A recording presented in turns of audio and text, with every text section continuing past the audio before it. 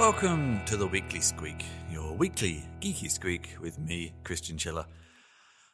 I don't know about you, I'm losing track of time right now. I don't know if it's been a week since the last episode. I don't know what week it is. I don't even really know what day it is most of the time at the moment. Easter holidays did not help, or did help, I don't know. Anyway, I'm sure you all feel much the same. Time is getting squishy and wishy-washy and hard to comprehend. Anyway, let's carry on with the Weekly Squeak. I have an interview with Chris Longstaff of Mindtech in this episode, and I've got a handful of links for you and a few bits and pieces of news. So let's jump straight into the links. This is not a new article. I don't always mention new articles. I mention things that have sort of crossed my plate, come across, that have interested me as I've been researching other things. So this is an article from The Guardian from last year, from Stephen Poole, about robot authors. I've been looking into this because I had a strange idea with my wife, I'm not sure, probably a year ago now, when she mentioned some of the books she reads, and to me they sounded very formulaic. And I said to her, kind of jokingly, I think surely a good computer could write those. It's basically like plug in these various variables and then just write the same thing each time. And of course this was also in 1984, and I think probably some other dystopian books as well. And it actually got us both thinking, could we do this? Could we write like a sort of mass market romance book with an AI? And we'll be doing some digging into this subject. And actually I came across a few things in this week that were sort of going into this, and some of the playgrounds where you could actually experiment with getting an AI to finish sentences for you and things like that, which isn't quite what we were doing, but it was sort of an interesting experiment to see how possible it was. And this article refers a lot to the GP2 library put out by OpenAI last year, and then who withdrew it again. And strangely, one of the playgrounds I found was using it. I don't entirely understand how they were using it if it isn't available, or there's a subset available, or it's slightly confusing to understand exactly what it is, because sometimes you sort of get into reading somewhere between very high overview think pieces and then really in-depth pieces about natural language processing, and sometimes not a lot in between. So it's hard to know exactly what you're reading sometimes. But this article is very much a high-level overview of what is possible. There are already some robot authors used in some journalism, especially highly statistical journalism like financial reporting or sports reporting. And definitely writers are already using assistants like Grammarly and things like that, which do not write for you, but they prompt you to change your writing in certain ways. And I've always wondered about how they are affecting your writing. I actually did a presentation on this subject last year, the year before last, at SoapConf. There is a video of it, so you could dig that out. I'll try and find it and add it to the notes for the show. But yeah, it was an interesting article that had a few good links out to some of the things I then dug into in a bit more detail. So if you want to find some of those yourself and have an explore yourself, then have a look, see what you come up with. Send me the links of what you end up, or what your AI ends up writing for you. Now, an article from Wired by Manuel Midolo. This is, I seem to have what I should call SoftBank Corner on the podcast. Well, this is specifically to do with WeWork, which, maybe also we need a WeWork Corner. Don't blame coronavirus for WeWork's collapse. Blame WeWork. WeWork is collapsing, maybe. I don't know. I haven't really heard any confirmation of this, but this article implies they are. Obviously, co-working is not a business model that is working very well when no one can use it. And lots of people are cancelling memberships of co-working. I know from some of the staff at co-working spaces here in Berlin that is struggling. It's very difficult to replicate what they do, and people are cancelling their memberships.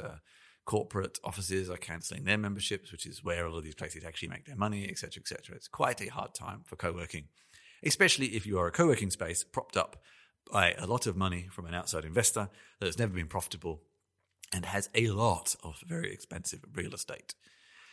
So I think WeWork are trying to blame coronavirus, but their problems were already there, of course. We knew about their failed IPO and things like that. They're using it as an additional excuse, but it's not the beginning of their problems. And this kind of is exacerbated and summarized in news from April the 1st, so 2 weeks ago, that SoftBank decided not to buy $3 billion of their stock, dealing a blow to shareholders and also dealing a blow, I guess, to confidence in the company.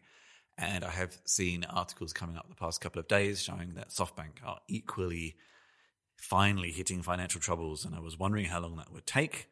If you are regular listeners to SoftBank Corner, because they're an investor who is constantly, well, not constantly, but regularly invested in companies with large amounts of money that are not profitable. So there will come a point where that will become a problem. And yes, it looks like that problem is coming. What will happen to Uber? I have seen lots of Uber cars driving around, but I don't know how many people are using them. So they may start getting hit by very similar problems as well. Now, this is an old article, nothing new at all, from, I doubt, a blog that I've ever featured on the Weekly Squeak. Listverse.com. I think it was just a good summary of what I wanted to discuss. This is something by Elizabeth Anderson called 10 Bizarre Calendars from History. This mostly came up and why I started looking around the subject, because after a conversation with a friend, he mentioned the International Fixed Calendar, a calendar that has 13 months. First proposed by a worker from the British Railway, but actually popularized by Kodak Eastman. They actually, I have to go and find the number here. For nearly 70 years, Kodak actually operated on this calendar right up to 1989, and probably did a lot to popularize it. But one of its main problems, so actually I should explain what it is. It has 13 months, each have 28 days. So it's very easy to kind of know how many days in a month and et cetera, et cetera. But the problem was, of course, lots of public holidays would have to shift. And this is what most upset people. And as with any alternate calendar, and of course there are 9 more in this article, there are problems with communicating with the outside world. And there are examples of this in various ways, like the Japanese have their own form of calendar.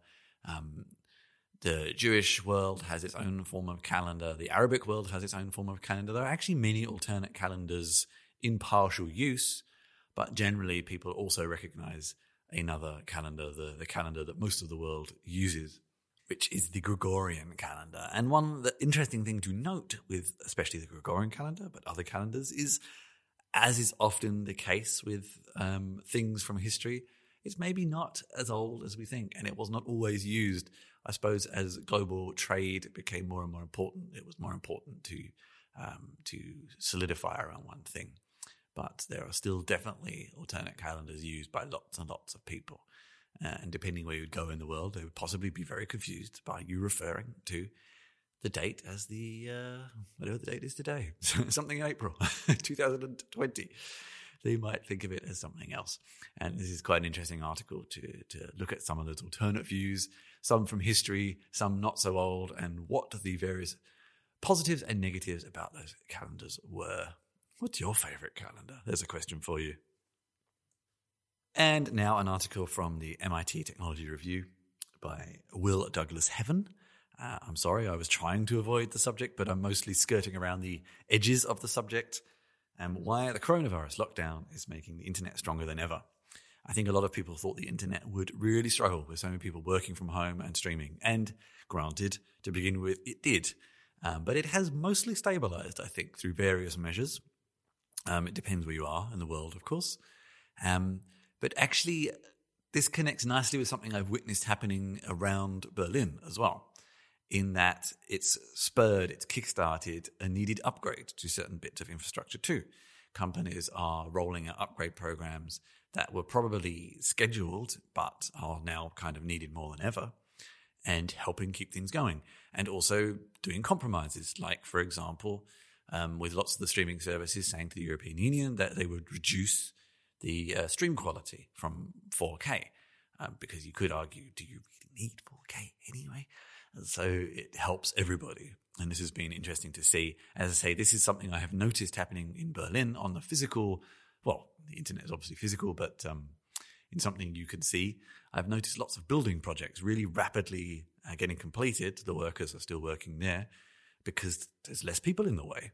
I've noticed various infrastructure upgrades to the public transport system here, building sites getting finished much quicker because there's less traffic, less public transport running, less people around. So strangely, whilst we're all not using it, the world is getting upgraded around us, again, depending where you are, I suppose. And the same thing is happening to the internet.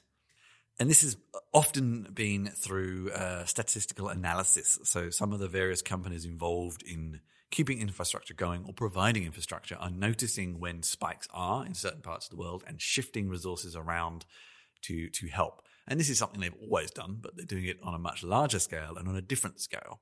For example, the traditional centers of some cities where business was happening are obviously not using much capacity right now. In fact, they're probably using very little, whereas in the suburbs of some cities, people are using more now. So they've shifted around a lot of the capacity to match. And this actually relates a lot to the initial structure and design of the protocols that run the internet. It was supposed to be flexible, and it's showing that it actually works quite well, this fairly old technology. So it's good to hear there's more life yet, and we will all be allowed to keep streaming our meetings for who knows how long. Anyway. All right, now here is my interview with Chris Longstaff from Mindtech. This was an interesting company, as you will hear. But Chris was basically trying to show me a presentation as he talked. And I don't know how much this comes, well, it's going to definitely come across in the interview. I tried to edit it a bit, so it doesn't sound quite so much like that. But he does occasionally refer to things that obviously you can't see. And I will find out if I can provide the presentation in the notes. And so you can refer to some of what you're referring to. But I hope there's enough left in the audio that you understand what the company is trying to do, because it was quite fascinating. So I'm Chris Longstaff. I'm the VP of Product Management for Mindtech Global. And so I'll take you through today a little bit about our product Chameleon and talk through that. Basically, Mindtech's a UK-based startup. Founded in 2017, though really started working in 2018.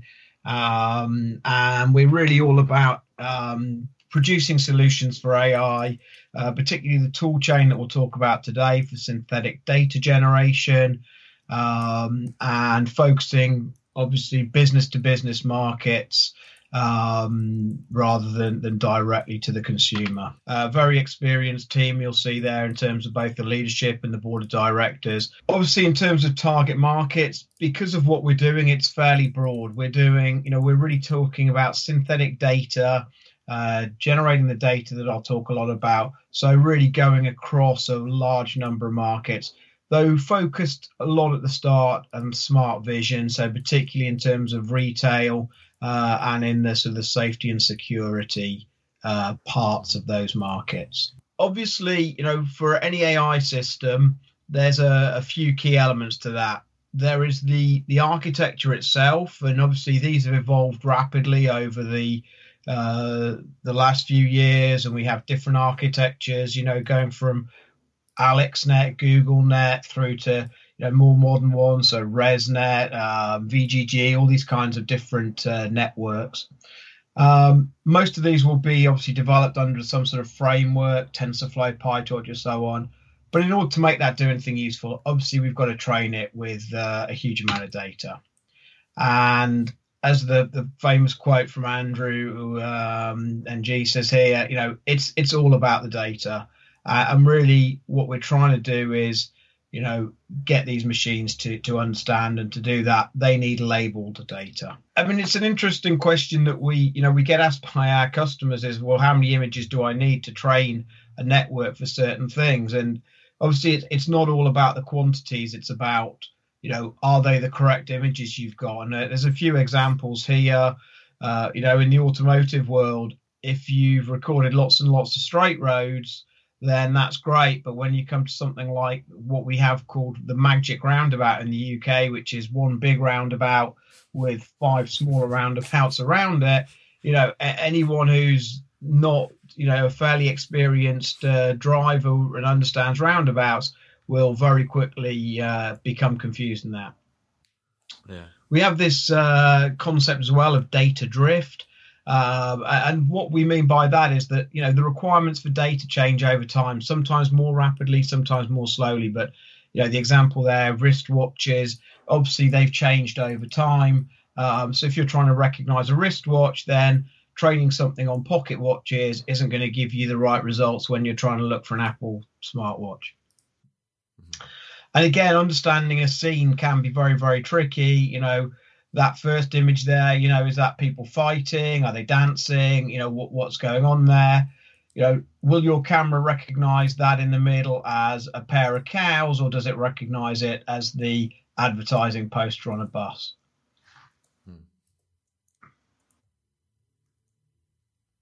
So the problem here is obviously that we need to have data, and we need to have, as I said, a lot of high quality data, and we need access to that. And there's very, very few companies who have access to those very large amounts of data.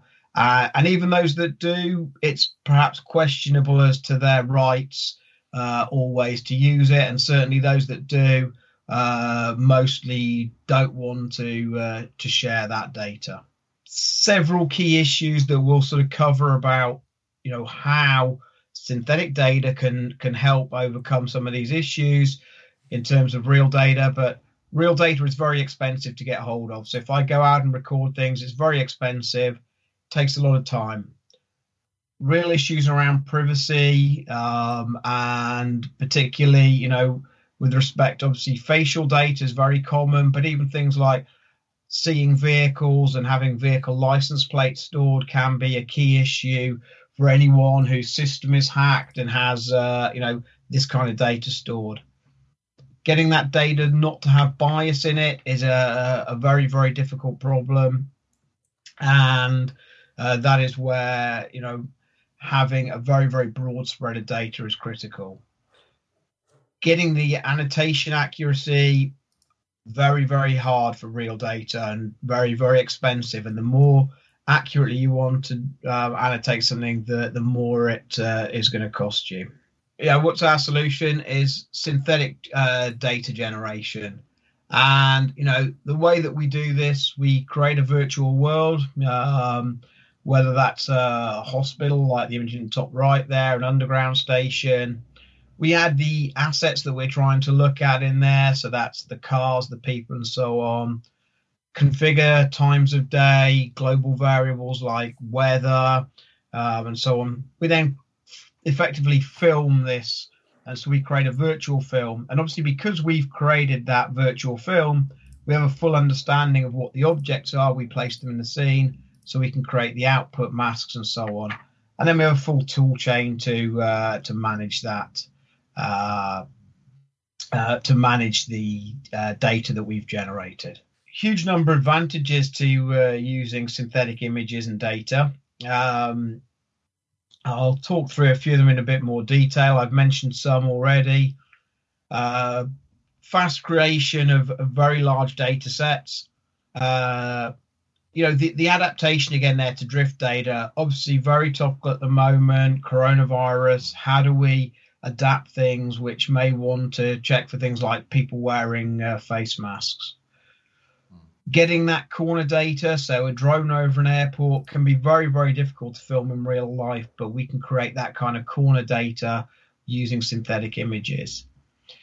We can rapidly change any environmental conditions, so we can view the same data in different conditions, and we can do that effectively instantly. We have many different kinds of sensors that we might want to model, so not just necessarily RGB cameras. We may want to model LiDAR, we may want to model radar, as well as the traditional RGB sensors.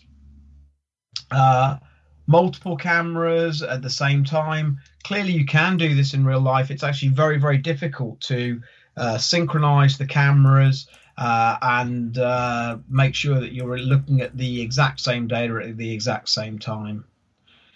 And tuning those images, so you see an example there of a fisheye type lens, and making sure that we can match that to the system that's actually going to be used for the inferencing is very, very important. So slide 14, quite a detailed slide, shows effectively, what's our platform and solution. Comes in a number of different elements.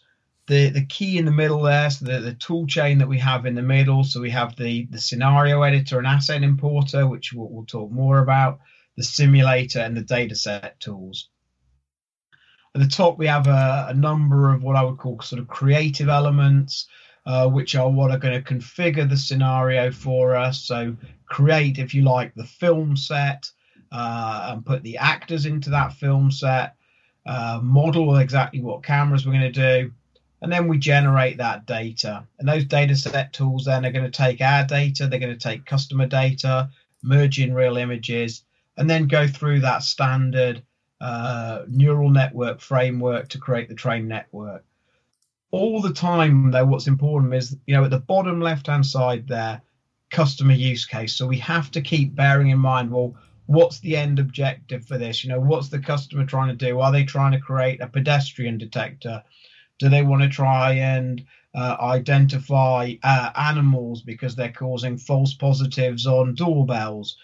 All these kinds of things. So that customer use case is critical. That is if you like, the cornerstone of everything that we're doing. So just a little bit about how we go about creating these things. So we've created a scenario editor. The reason for this, obviously, we don't expect that the data scientists who we're working with are 3D experts. The data scientists are there to work out the algorithms, work out what kind of training data they need, but we're not expecting them to be the 3D experts. So we create the application pack. So that's including the scenes, the actors, various different objects we might want to place into that scene, and then have a full UI for a scenario editor where we can effectively drag and drop the different elements with a real-time preview. So the data scientist can say, okay, I see what I want to see here. I want to check that the people in this office are perhaps wearing face masks because that's the new policy. And so they'll see real time how this is going to look on the film, and then they can use that to effectively create the whole film set with actors and visualize that before going ahead and running the simulation. We then send that scenario definition, so including all the details of the scenes, the assets, the locations, all the behaviors to the simulator. That's going to create a number of outputs for us. So whether that is, it'll create the visible image. We may want that visible image to be in Bayer space rather than RGB. We might want additional data like LiDAR and range data. We want some mask data. So we want, obviously, individual objects to be identified. And one of the key things about synthetic data, as I've mentioned, is that we can uniquely identify every single object. So in that instance there, you can see the pedestrians are identified.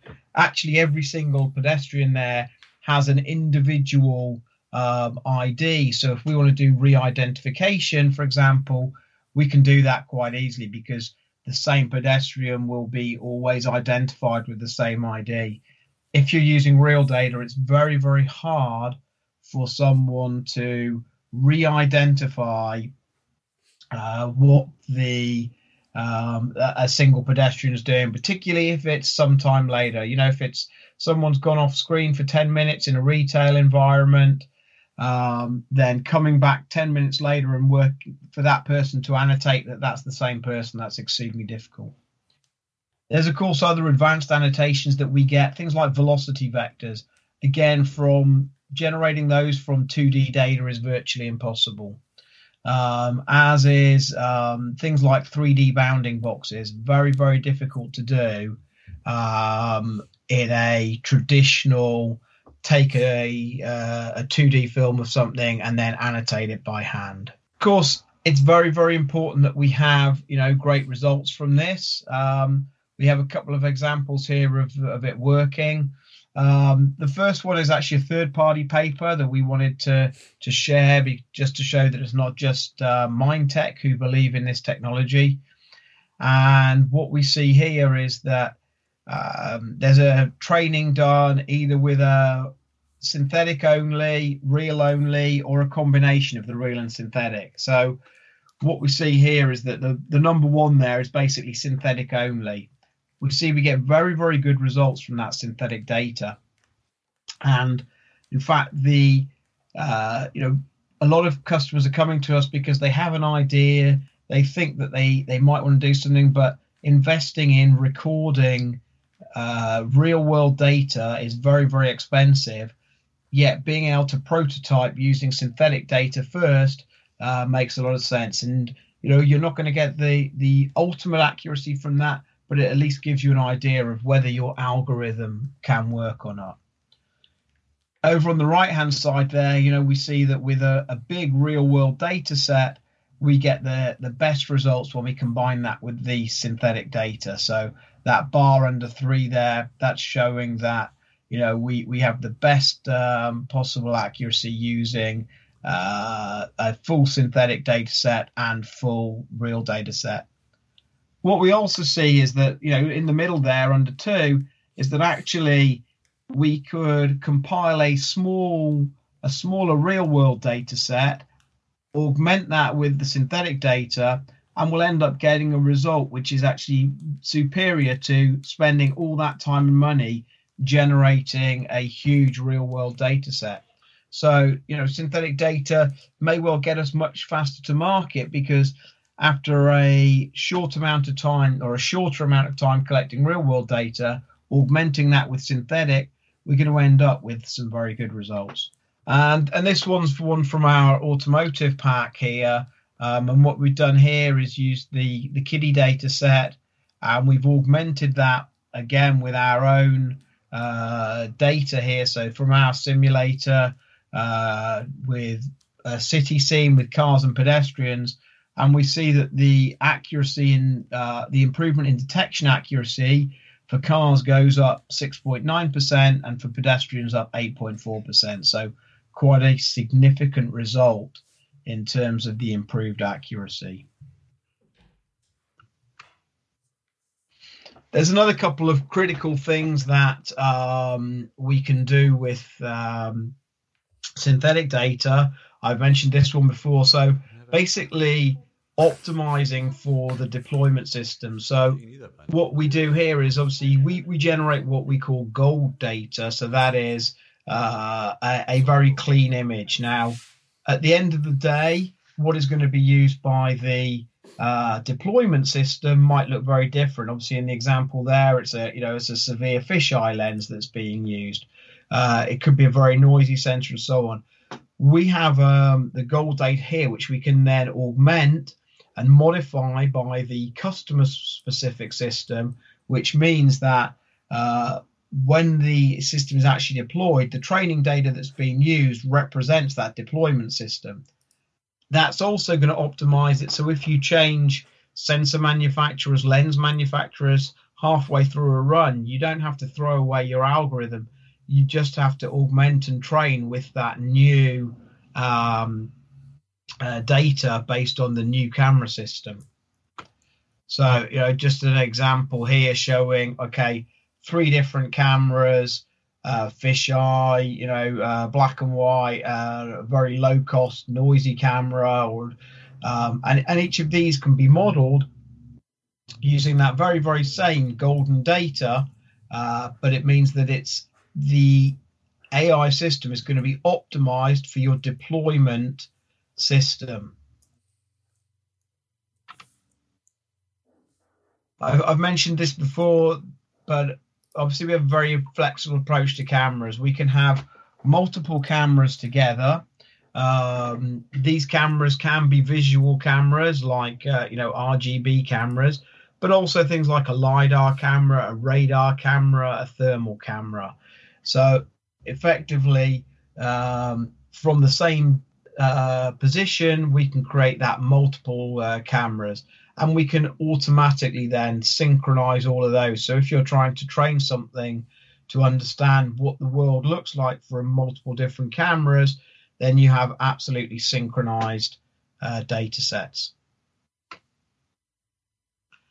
One of the other key things which is becoming very important, we see that within the world of AI, and particularly with ethics, and for things like automotive, it's very, very important to be able to show where your data has come from, so how you created that. With our Chameleon system, well, we have effectively a tagging system which gives provenance tags, which enables anyone to be able to go back and show, well, this is the exact data that was used to create that training data, which was used to train that AI system. So we can basically tag all of the data, and even if it's augmented and so on, we will tag that data, so that as we have the data pack library with all of the images, masks, annotations, that's effectively all tagged with the provenance and the source, so that later on you can go back and show exactly where that training data came from. And as I say, for something like automotive, that's critical to be able to have that provenance. I've mentioned already data drift. Obviously, some things, there's new use cases comes along where we need to react very fast, and going out and filming and generating that new data is very, very difficult and very, very time consuming and expensive. So something like coronavirus here, we can create a synthetic data masks. We can then create the virtual objects, so that for new use cases, perhaps it's monitoring how many people in a queue are wearing a mask. Perhaps it's making sure that tables in a restaurant are regularly cleared. Perhaps it's trying to look at re-identification of people to understand, okay, who's repeat buying, and where there's restrictions in terms of purchases. So something like synthetic data can help us react much, much more quickly than we would be able to react if we were relying on traditional real data.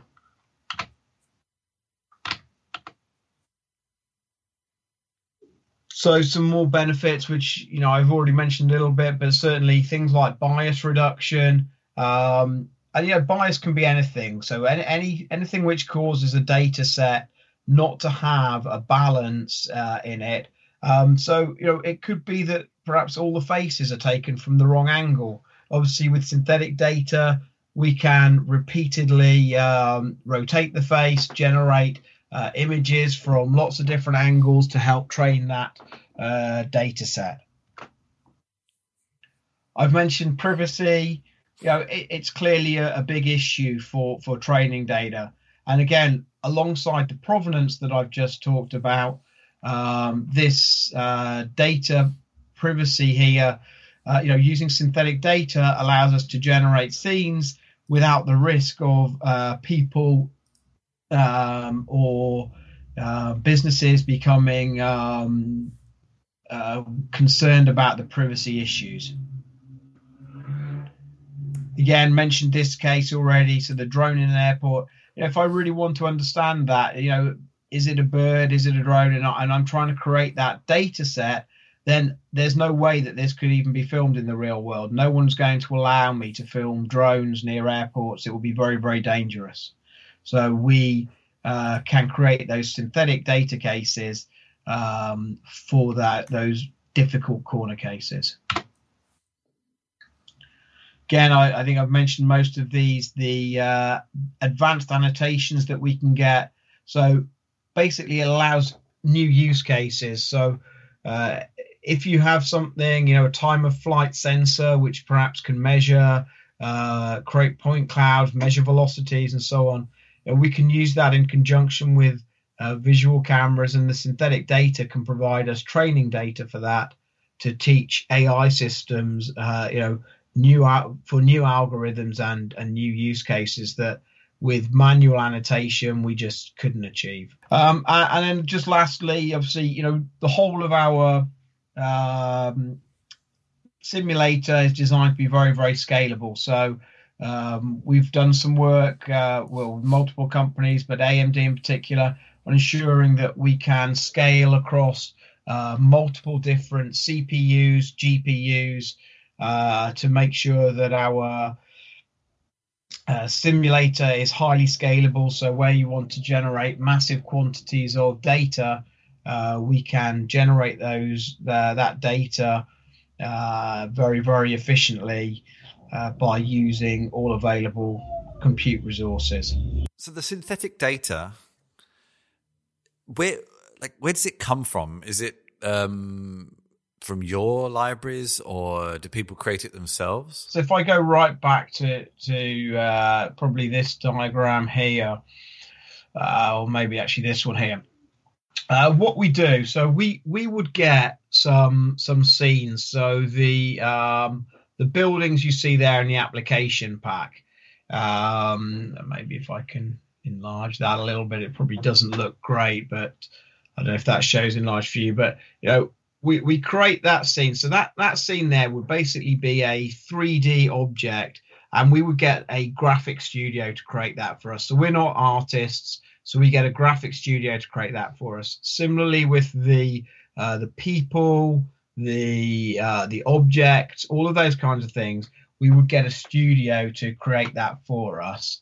And then what we do, so like the scene that you see here, we would, using that scenario editor, that's where we place the people in the scene, we place the items in the scene, and the camera in the scene there, so that we're then determining, okay, how are we going to effectively generate images from this? So it's effectively like, think of it as a virtual film set. But we license in the graphics, but they don't have any behaviors. So, for example, we might license a person, but they won't be knowing how to walk, how to react with the scene. They won't understand what particular behaviors they should exhibit. So that's obviously all of the things that we are doing. And how do you, what kind of minimum quality do you think models should have to make them useful to people and their training data? So that's a very interesting question. It's going to depend very, very much on use case. We've found, for example, that to do a pedestrian detector, the quality can be fairly moderate, because it's more about the position, the angle, and making sure that they are anatomically correct, and it's more about how the teaching the machine to see against different backgrounds, different lighting conditions, and so on. If you're going to go and try to do some facial recognition training, then obviously you need to make sure that you've got something which is fairly anatomically correct, and you need some fair accuracy in terms of that. So it really does depend on the use case, but actually it's sometimes it's difficult for us, because people would see something and they say, well, that doesn't look like that. I don't think that looks very realistic, and then we have a problem to sell it. But actually, from a computer point of view and from a training point of view, it makes little difference. So it does depend, but actually, surprisingly, it's not necessarily as important as people might think. And on the subject of diversity, you mentioned there a couple of times, which is certainly something that is quite important and quite interesting here.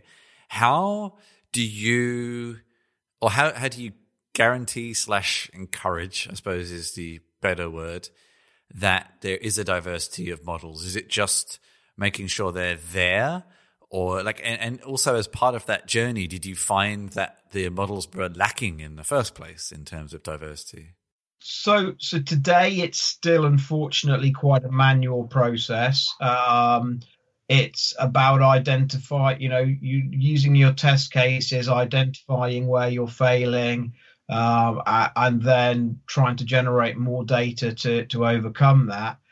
It's definitely something that we are actively researching, and will, hope that we will, start to have better solutions for than a fully manual one. So obviously, at the moment, it's down to the skill of the data scientist to make sure that the test cases that they are using are representative, review the test cases and see the failings, and then say, okay, and bias, obviously, typically people think of it as, not having enough, perhaps people of different ethnic origins in their things. But it's everything like cars. So, do you have too many red cars, which is actually throwing what the when the machine understanding is of a car? Do you not have enough pickup trucks, and that's throwing them something? So all these kind of things can be identified. But as I say, today it's a manual process, but that's definitely something that we are working on. And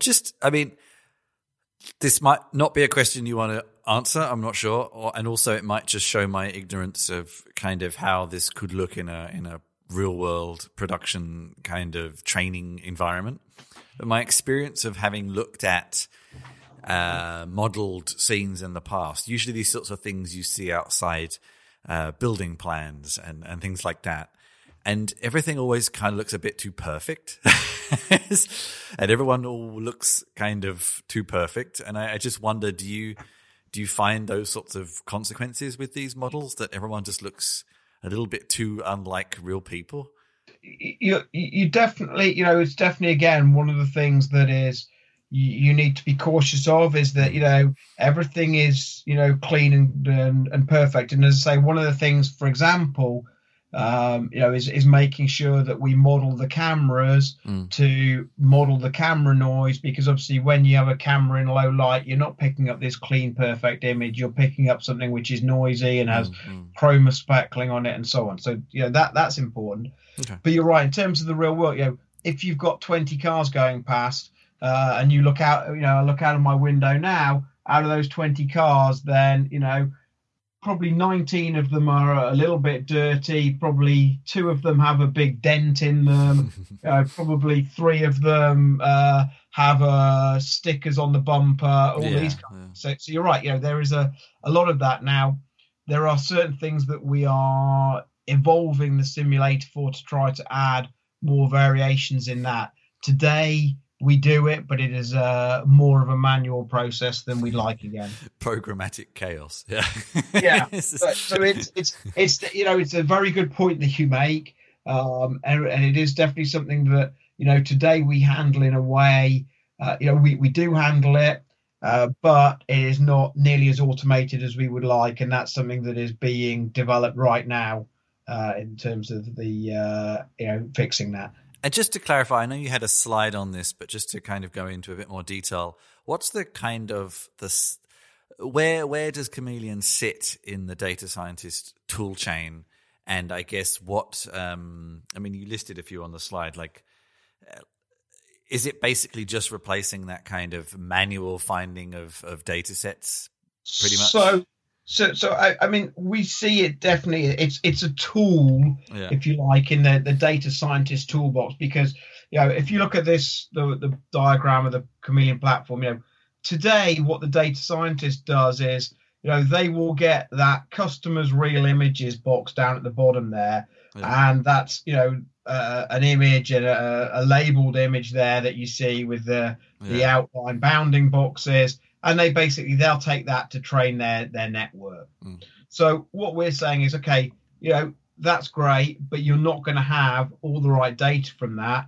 So our data set tools there, in fact, will basically merge those real images with our synthetic images, automatically generate your test, your validation, your training data sets, and then you send that through to the neural network.